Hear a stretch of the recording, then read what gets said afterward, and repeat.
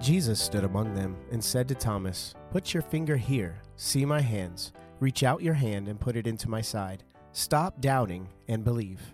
And Thomas said to him, "My Lord and my God." I'm Kara Cardell. And I'm Fred Schellebarger, and you're listening to My Lord and My God, Encountering Christ in the Eucharist. Behold the Lamb of God. Behold him who takes away the sins of the world. As Catholics, many of us are going to be familiar with these words. They're the words that we pray after the consecration, after a little bit of Catholic aerobics. I've heard it called that. I don't know if it's actually that. Yeah, I've heard it called that. Is that in like a bad way? Catholic calisthenics. Well, that's the sit, steal. Yeah. Sorry. Sit, steal. Sit, steal. Kneel. That's a different kind of church. Sit, kneel, and Yeah. what's the third one? We stand. Stand, yeah. Sit, Anyways. sit, kneel, stand. Sit, kneel, stand. But we hear the priest say, "Behold the Lamb of God," as he raises up the chalice and the bread, which are now actually the body and blood of Christ. And he says these words, "Behold the Lamb of God." What some people might not know is that these words are actually scriptural. They come from the Gospel of John. It's in John chapter 1. It's verse 29 and verse 36. So it says multiple times, but it's John the Baptist. And in verse 29, it says that he saw Jesus coming towards him and he said, "Behold, the Lamb of God who takes away the sins of the world." Literally what we say at Mass. And then again in verse 36, John the Baptist saying, he looked at Jesus as he walked and said, "Behold, the Lamb of God." And the two disciples heard him say this and they followed Jesus. That part actually really sticks with me. Mm-hmm. Like, why would two people hear John the Baptist say, "Behold, the Lamb of God," and they're like, "Oh, let's follow him"? There's something in those words that have meaning to them, to those people, right? Yeah. And I don't think we really understand that. But I do have a brief tangent, because that's actually what we're going to get into. We're going to get into what those the meaning of these words are. But I have a brief tangent. Not really like a frustration. I think this is just kind of like, I'm always going to push this no matter what I'm talking about. I feel like we don't always hear how scriptural the Mass is. Mm-hmm. So many of the things that the priest says, that we respond, that the priest is doing, that we don't hear because he's praying those prayers to himself silently.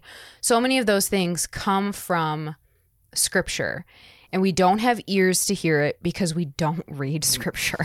Right. So many, I think actually as the church has grown in resources like Bible in a Year, like different forms of praying with scripture, like all the apps, like we've actually gotten a lot better as a church at getting into scripture.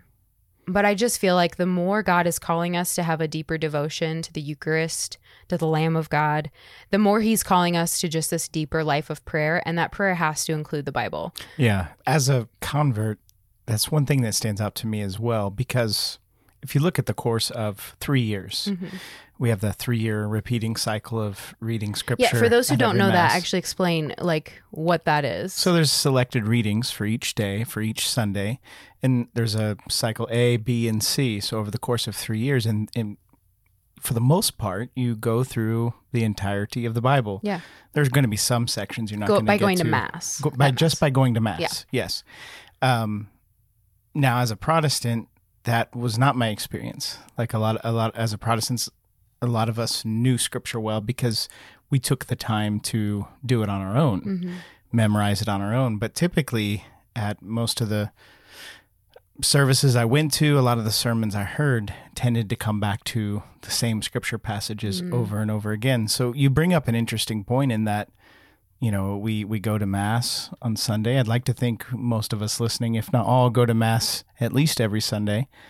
We, in theory, hear more scripture than the average person in general, and yet it doesn't necessarily sink in. It doesn't necessarily resonate with what it actually means. So we might learn like in a children's Bible story sort of way, right? Those Bible stories, but not the deeper meaning of what they're actually pointing to. Yeah, I think it requires the action on our part then to go and actually figure out, okay, what is happening here? Right. And hopefully we're helping a little bit in the the way Holy of Spirit the Eucharist. Is teaching us something in that. Exactly. And I love how you start with St. John the Baptist, because that's the words of the priest before we receive communion are those words. Yeah. We relive that moment. At every Mass, we relive that moment where St. John the Baptist said, "Behold the Lamb of God who takes away the sins of the world." And so we are those disciples that now I will go follow him. Mm-hmm. In that moment, we're at the Jordan River. We're reliving that moment. Well, and our response is, we had a whole episode about humility, but the response is, "Lord, I am not worthy that you should enter under my roof." It's the words of the centurion, but it's also, I think, pulling in John himself, who says, "I must decrease, you must increase." Right. So it's all like this spirit of humility as we come to the Eucharist. And so I think that plays a part in understanding, hey, I might not know what's going on at Mass and how it's scriptural. Like, let's humble ourselves and be okay admitting that, but then hear God's call. That's fine. Then get to know me in Scripture. Just Amen. So ignorance of Scripture is ignorance of Christ. St. Jerome, right? Yeah. Yeah. So that's kind of my little tangent for a second. So open up your Bibles. If you don't have a Bible, I actually think this is a good point. If you don't have a Bible that makes you excited to sit down and read your Bible, because this is so true it was true for me, go and get one. But if you go and get one, make sure it's a Catholic translation or you're going to be missing 7 books. And that was me, like, when I was like, I don't have one that is really mine. I didn't know that there were differences. Mm-hmm. And so I went out and bought a New Living Translation Bible. And so I was missing 7 books and part of Daniel and part of Esther and things. So just be careful when you buy them. But I think that's a good thing. Like, if you're going to go get in Scripture, which we should, like, get excited about it. If you need to go, treat yourself, do it. Treat yourself. Treat yourself. For any Parks and Rec fans there. That was good. Okay. Behold the Lamb of God. This is really the episode today. There's a lot here from the Old Testament, as well as Jewish offerings and their liturgical practices that really point to the truth of Jesus as the Lamb. So we're going to go ahead and dive in. Fred, I'm going to hand it off to you because I feel like I've been talking this whole time. Fred, where do you want to start with this? Well, I keep going back to those disciples that decided to follow Jesus. And why would they have done that? And I think the reason they would have is for the very reasons that we're about to discuss. Probably more than we can actually share in 20 some minutes. But well, yeah, because they actually lived it and like understood the connections. Yeah, and that's the thing with the words, "Behold the Lamb of God who takes away the sins of the world." You know, when we talk about those words, "Behold the Lamb of God," those words are looking back into history with thanksgiving. They're looking forward with hope. Mm-hmm. They also recognize the power and grace of God at work in the present moment. Mm-hmm. This is the one that they've been looking for. Yeah. And I think we have to start with Abraham, if you're okay with that. Can I start with Abraham? You can start with Abraham. But you wanted to start with the Passover, as I recall. I did.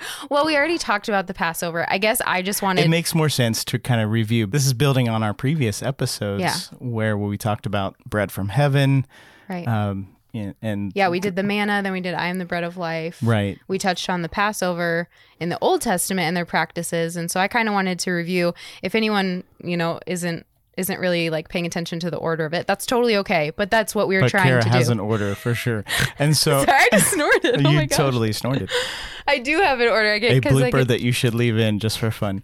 I get excited about the order because there's a purpose to it. Right. And so we should start with the Passover lamb because that's the bridge here. I don't have a ton. If you haven't listened to the Passover episode, please do. But the Passover lamb does have importance here because Jesus is the new Passover lamb, as he explains. But there are just a couple brief things that I think are important. One of them being that at the Last Supper, which we're going to actually have a full episode on the Last Supper that I'm excited about.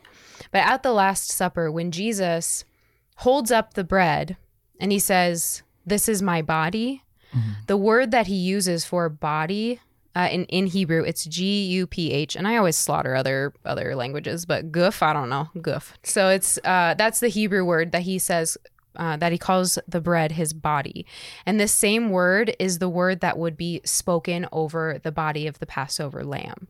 So if we don't have ears to hear it, just know that the Jewish people who were in his presence 100% did have ears to hear it.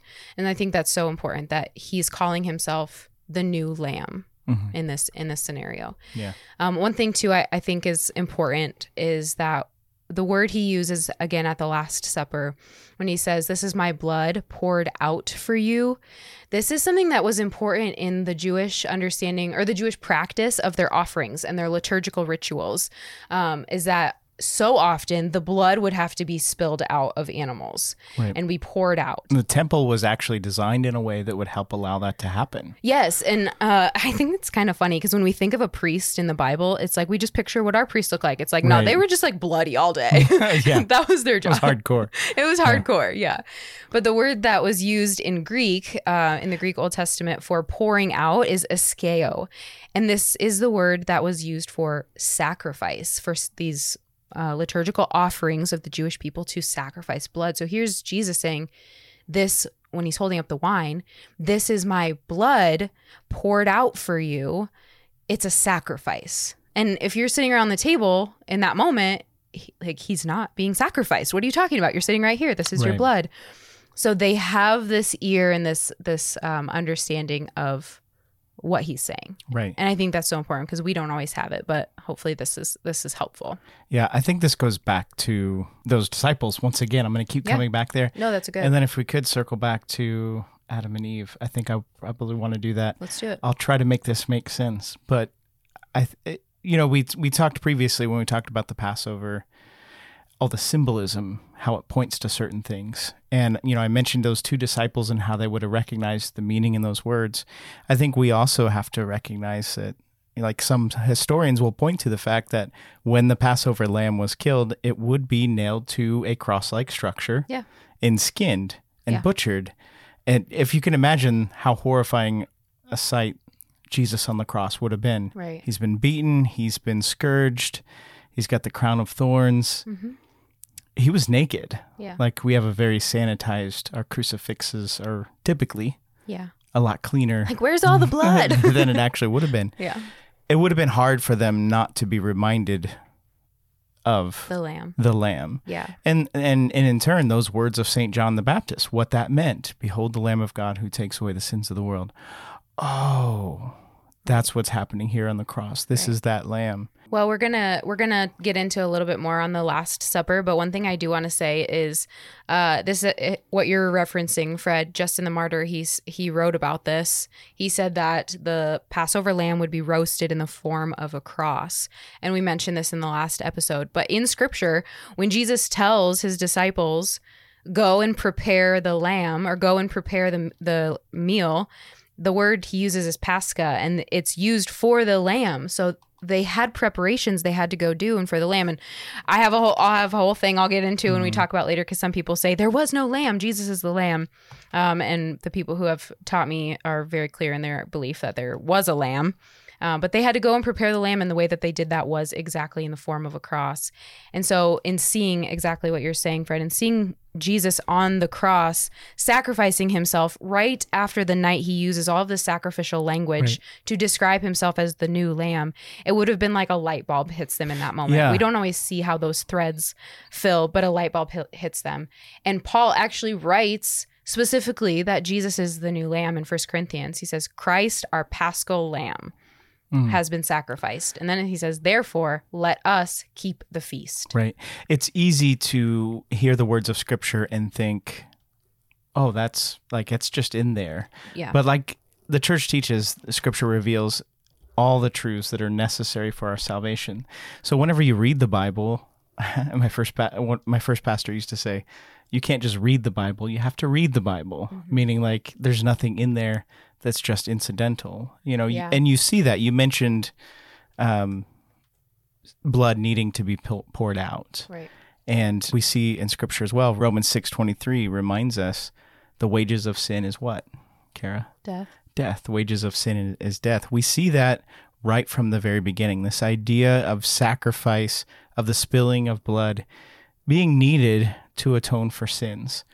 And a lot of people will point back to the time of Abraham and such for this, but I think you even see this with Adam and Eve. Yeah. After their sin, first of all, they do the same thing we all do. They sin, they fall to doing something they shouldn't have, choosing against God in pride. What do? The woman you gave me. So Adam blames the woman. He blames somebody else. Then he blames God. And what does Eve do? She blames the devil. Those are the three classic cop-outs for sin. But Genesis 3:21 has an interesting line. God made garments for them to cover them. It says he uses skins from animals. can you get skins without making a sacrifice? Can you make skins without spilling of blood? So it almost like in that I see, and this is where we can kind of speculate in scripture. Yeah. Like God himself is in that moment spilling blood to make atonement for their sin. To cover them in their shame. To cover them in their shame. Mm-hmm. Isn't that what Christ does? Yeah. Isn't that the point of the cross and his sacrifice for us on our behalf? So we see even from the very beginning, I wouldn't be a bit surprised if that animal was a lamb. It just would seem fitting. Yeah, it would seem fitting, yeah. And when we use the word atonement, because we're going to use that a couple times, I'm sure here, atonement is basically like you are repairing the damage that has been done by turning away from God and by sinning. And we see this, and I know we're going to get into Abraham a little bit, but we see this with Moses. After all of Israel has worshipped the golden calf, Moses goes up the mountain for 40 days and 40 nights, and scripture says, perhaps I can make atonement for your sins. And Moses goes up and he prays for them. Yeah, well, you see Abraham making sacrifice for sins and for atonement, but I think ultimately it goes back to these words. The callback here, behold the Lamb of God, goes back to Abraham and the promise he was given and what God asked of Abraham despite that promise. Yeah. Now, Carrie, you're a big Abraham fan. I do like Abraham. You're the president of the Abraham fan club. Yeah. Well, I think one thing that I find really, really beautiful is just I always go to his unbelief, and maybe unbelief isn't the right word, but I always go to like God gave him this promise that he would have a great nation. In order to have a great nation, you need an heir. He did not have an heir. And he kind of went around his wife. Well, Sarah helped him go, his wife helped him go around her, but he went around and kind of did it on his own and had Ishmael. But then he obviously had a son through his wife, Sarah, and that son is Isaac. And what I think is beautiful is this difference in his faith from trying to kind of make it happen on his own to then he has this son who is God's promise, and then God says, go and sacrifice this son. Right. It's like, what are you talking about? Right. You told me I'd have this great nation. Like how would me sacrificing my son do that? And yet he does it. He listens. He goes and is prepared Holds to do it. Holds nothing back. Right. Yeah. Abraham is a lesson in, yes, God made you a promise, but it doesn't mean that promise won't be tested. Yeah. It doesn't mean there won't be struggle. What was Abraham's promise in Genesis 12? To make him a great nation, to give him a great name, and to make him and his descendants a blessing to the world. Mm-hmm. Yet he had no son. Yet he had that promise, and he went off to a place he had no idea where he was going. Right. And he was tested. There was trials. Twice, if I remember correctly, he gave Sarah, his wife, away. And God had to clean up that situation. It was to keep him out of trouble when that happened.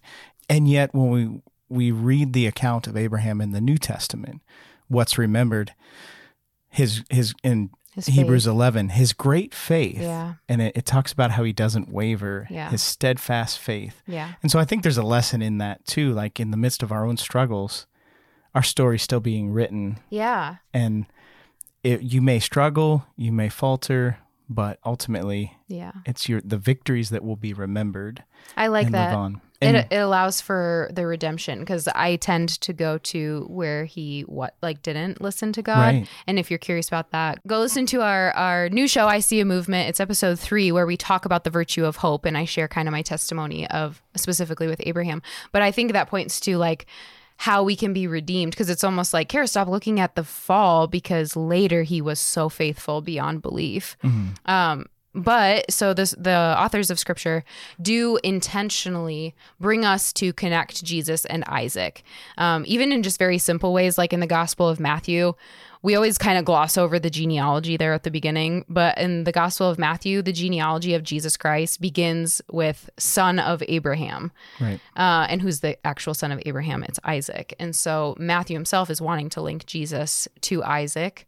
In this passage in Genesis 22 with Abraham binding Isaac in faithfulness, Isaac is called Abraham's only son whom he loves. Right. So there's that connection to the baptism when God comes down and says, behold, this is my beloved son. And And here, I think this very reason where we get these words that behold the Lamb, actually what it's pointing back to, this very passage that I'm going to read is why Scripture remembers Abraham the way it does. So Genesis 22, 1 through 2 says, "After these things, God tested Abraham and said to him, 'Abraham,' and he said, 'Here am I.'" That's funny in Scripture how they always say, "Here am I," anytime. Anyways. It's like our version of "What's up?" Yeah. "Take your son, your only son Isaac, whom you love, and go to the land of Moriah and offer him there as a burnt offering upon one of the mountains of which I shall tell you." Now, that's the promise. He received his promise, at least in a way, but he's being offered to sacrifice that. And Scripture goes on to say after 3 days' journey, he took the wood, he took his servants, he took Isaac, and on the way up the mountain, he says, "I and the lad will go and worship and come again to you." Abraham was told to sacrifice his son, and yet here in this moment, Abraham says, I and the boy will come back to you. Mm-hmm. That's like faith. That is faith. Mm-hmm. That is hope in the resurrection. That is hope in God gave me the son. He made me a promise. Yeah. And he might ask me to sacrifice him, but he's going to bring him back somehow. Yeah. Somehow. Mm-hmm. And I just think that's profound. And then on the way up the mountain, Isaac says, "We have the wood, but there's no lamb for a burnt offering." And Abraham says, "God will provide himself the lamb for a burnt offering." God himself will provide the lamb. Yeah. And that's what's coming to mind in these words. Behold the Lamb of God. Yeah. Yeah. And in Isaac's question alone, like he says, "Behold the fire and the wood, but where is the lamb?" And before that, it says that Abraham places the wood for the offering on Isaac's back. Sometimes when we picture this account in Scripture, I think we all picture a little boy. Like Abraham is sacrificing his little son, Isaac. He was not little. Mm-hmm. He could carry wood. He knew that you needed a lamb for the sacrifice. He made the trip up. So when Abraham is binding his son for the sacrifice, he could have fought back. Right. He could have taken his old man down, you know? I'm pretty confident my 12-year-old son would fight back if he realized I was trying to sacrifice him. Who wouldn't? Right. Like that's a normal thing. And so I think the connection here with Isaac and Jesus goes even further. Like they were both willing sacrifices. Right. Or even that Isaac also, like Jesus had hope in the resurrection. He knew it was to come. Perhaps Isaac, just like his father Abraham, knew that somehow God's promise would still be faithful, and he was a willing sacrifice in this. And what I think is so beautiful is, he says, "Where's the lamb?" Abraham is so confident God will provide the lamb. And so right before Abraham is going to sacrifice his son, the angel comes and stops him. And very emphatically, Abraham. Yeah. He says twice. "Do not lay your hand on the lad and do anything to him," right? So actually that alone is like no broken bones, unblemished. Right. He doesn't have a hand laid on him. Lots of typology there. So much typology there. But then as he does this, Scripture says, Abraham lifted up his eyes and looked, and behold, behind him was a ram caught in the thicket by his horns. And Abraham went and took the ram and offered it up as a burnt offering instead of his son. So just like you said, Fred, Abraham knew that God was going to provide the lamb, but a ram is not a lamb. Yeah. They're the same animal. Yeah, they're both a sheep. Yeah. But a ram is a grown male sheep and a lamb is a baby sheep. So God provided Abraham with an animal to sacrifice to spill the blood, but he had not yet provided the lamb. And when does he provide the lamb? In Jesus Christ. Jesus was an unblemished sacrifice, also caught in the thicket when he had the crown of thorns placed on his head. There's so much typology here, which is so beautiful. But Abraham, in a way, is also offering the sacrifice, or willing to, maybe I shouldn't say the sacrifice. He's binding Isaac to prepare to atone for his unbelief, to show God, I believe you. Yeah. So when we hear these words, "Behold the Lamb of God," they call to mind Abraham's words. They call to mind that story. And they also call to mind the story that really plays out through all of Scripture. Mm-hmm. That lamb analogy, typology keeps coming back, and you see those patterns of salvation history play out. Yeah, he always talks about sheep, lamb. He's the good shepherd. All of it. It's really beautiful. But one thing that I want to talk about as well, because Jesus, when we say he is the Passover lamb, or when we say behold the Lamb of God, I had never really had like a profound encounter with Mass. And there was one time where I was in college at this point, and there was one time where I had been doing a full summer of ministry, and every single day we would go to daily Mass. And so like I had, been to Mass, I don't know how many times during this summer. And it was the very last week of this ministry. And I was sitting there, and for the very first time, I heard the words, behold the Lamb of God. I've been to Mass all my life, but it was like for the very first time I heard the words, behold the Lamb of God. And it was like in that moment, those words actually meant something, because it was like, wait, people would sacrifice a lamb to atone for their sins. Behold the Lamb of God. It was like God the Father sent his son for the purpose of sacrificing him to atone for me. Like It was just this. For God so loved the world that he gave his only begotten son. Exactly. Yeah. That's John 3:16. It was like the most beautiful moment, and it just like hit me so hard. And so looking like how nerdy I get then is then looking back on like what some of these things of lamb mean. Like for us, it's Jesus. Jesus is this lamb, and God sent him as a sacrifice. But when people would hear John the Baptist say, behold the Lamb of God, and they're like, oh, I'm going to go follow him, there's a reason. And one thing that I love, and Fred wants to talk about this beautiful connection, which I think is so beautiful. But I want to talk a little bit about the atonement for sins offering in Leviticus. Fred always jokes Leviticus is the book you read when you want to go to sleep. It's a little bit dry. I totally get it. Yeah. However, the book of Leviticus in and of itself is proof that God cares how we worship. He cares about liturgy. He cares about liturgy, absolutely. Absolutely. And there's a right way to do it and a wrong way. Yes. So in the book of Leviticus, there is an offering that the people were to make to atone for your sins. So before this is in Exodus 29. It says, every day you shall offer a bull as a sin offering for atonement. And Leviticus 4 gets into kind of how you do that, and if you offer a different animal, if you're a different person atoning for a different sin, whatever. So in Leviticus 5, though, it says, if you are too poor and you do not have a bull for this offering, you can offer a lamb. And then it goes on to say, and if you are too poor to have a lamb, and it goes through, and the last one says, you may offer grains of wheat.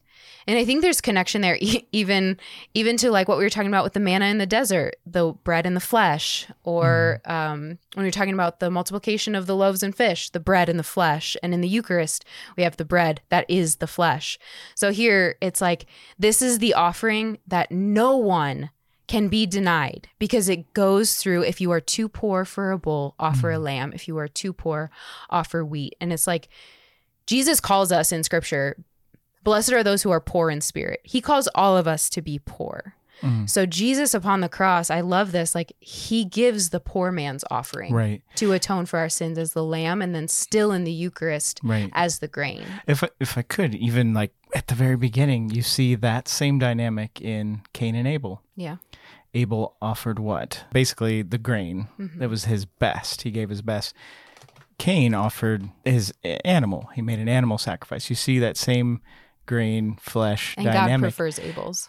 And God prefers Abel's because of where the heart was. Right. So even then, from the beginning, God cares how we worship. Yeah. And a lot of it is about our heart, but you still see that same dynamic at play from the very beginning. Yeah, absolutely. So there are connections there with Jesus and the Lamb in atonement for our sin. And then Fred, I want you to get into yours because you get kind of nerdy about this. What's the last connection we'll make for this episode?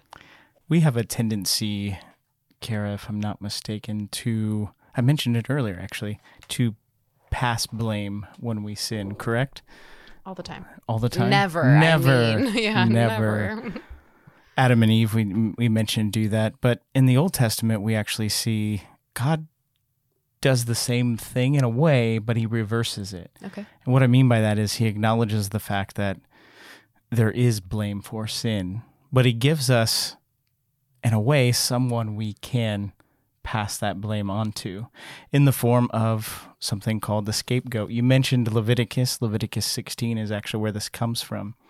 Leviticus 16, we find the liturgy for the Day of Atonement, we tend to dismiss Leviticus because it's very ceremonial, it's very prescriptive, it's very dry. It's repetitive too. It's very repetitive. But what's fascinating about those liturgies, the rituals, of course, obviously we established the fact that the Lord cares how we worship, but all of them had some deeper symbolic meaning that pointed to something significant that would be fulfilled later. And going back to those disciples you mentioned at the beginning, I think they could recognize that if they had eyes to see and ears to hear, like the Lord always says. Yeah. Anyways, so Day of Atonement, the high priest would take 2 goats that were of similar look, similar age. Typically, they would be related. And one of them would be declared, they'd cast lots. One of them would be declared for the sacrifice for the Lord. The other would receive the designation of the scapegoat. And what would happen with the scapegoat is after that, the other was sacrificed, that scapegoat would be turned to face the people, and the priest would pray over that scapegoat and really confess the sins of the people over that scapegoat, almost like he was placing all of the sins on the goat. And we use that word scapegoat all the time when we blame someone else. Right. But here it has, like in the actual scriptural root of that word, it actually means something beautiful. It actually means something pretty significant. And then that scapegoat would be led out of the town and into the wilderness, where the wilderness would have its effect on the goat. Yeah. One thing that's fascinating is you see this also in Scripture, where Christ is our scapegoat in a sense. Isaiah 53, surely he has borne our griefs and carried our sorrows, yet we esteemed him stricken, smitten by God, and afflicted. Now, some translations it'll read, surely he has borne our sins. Psalm 103:12, as far as the east is from the west, he has removed our sins from us. So in a very real way, not only is he that lamb, but he's also the one who bears our sins and takes them away from us. Yeah. Absolutely beautiful. I would love to dive into this more, Kara, and I kind of would like for this to be a bonus episode where we really look at this idea of the scapegoat. But in a way, you have the same thing happening with Jesus, the Son of the Father, right, and Barabbas, which in Hebrew means Son of the Father. Bar Abba. Before Pilate and all the people. Yeah, and it's like the same when what you were saying with the goats. So one is for the sacrifice. One, the sins are placed upon that one and is sent into the wilderness. It's almost like how it is in all of Scripture. Jesus is the fulfillment to all of the Old Testament. So it's like you can't say which one's the sacrifice and which one is the scapegoat because Jesus is both. Right. Barabbas is not. Right. So Jesus is the sacrifice on the cross, and he's the one who we're placing our sins on. Right. So he's the fulfillment of this Jewish practice. It's really beautiful. Yeah, it is. Absolutely. Also with this idea of the Lamb of God who takes away the sins of the world, we talked about this being the story of all of Scripture. We see the story of the Lamb of God begin in the book of Genesis with the sacrifice of Abel and of Abraham. We also see it ends in the book of Revelation when we see the Lamb of God who sits on the throne of heaven, who is the one who opens the seals of God's judgment on the world, but he's also the source of God's mercy and love. It's all about the Lamb. Yeah. Now connecting it to the Eucharist. That's how we receive the mercy and love. And that's how we receive God's mercy and love. There we receive him body, blood, soul, and divinity, the flesh and the grain, just like we've been saying. Yeah. He is our Passover lamb for our salvation. If you enjoyed this episode, please consider helping us to make more content like this available by going to our website, which is drawnear.me. Hit the support button in the top right and become a patron.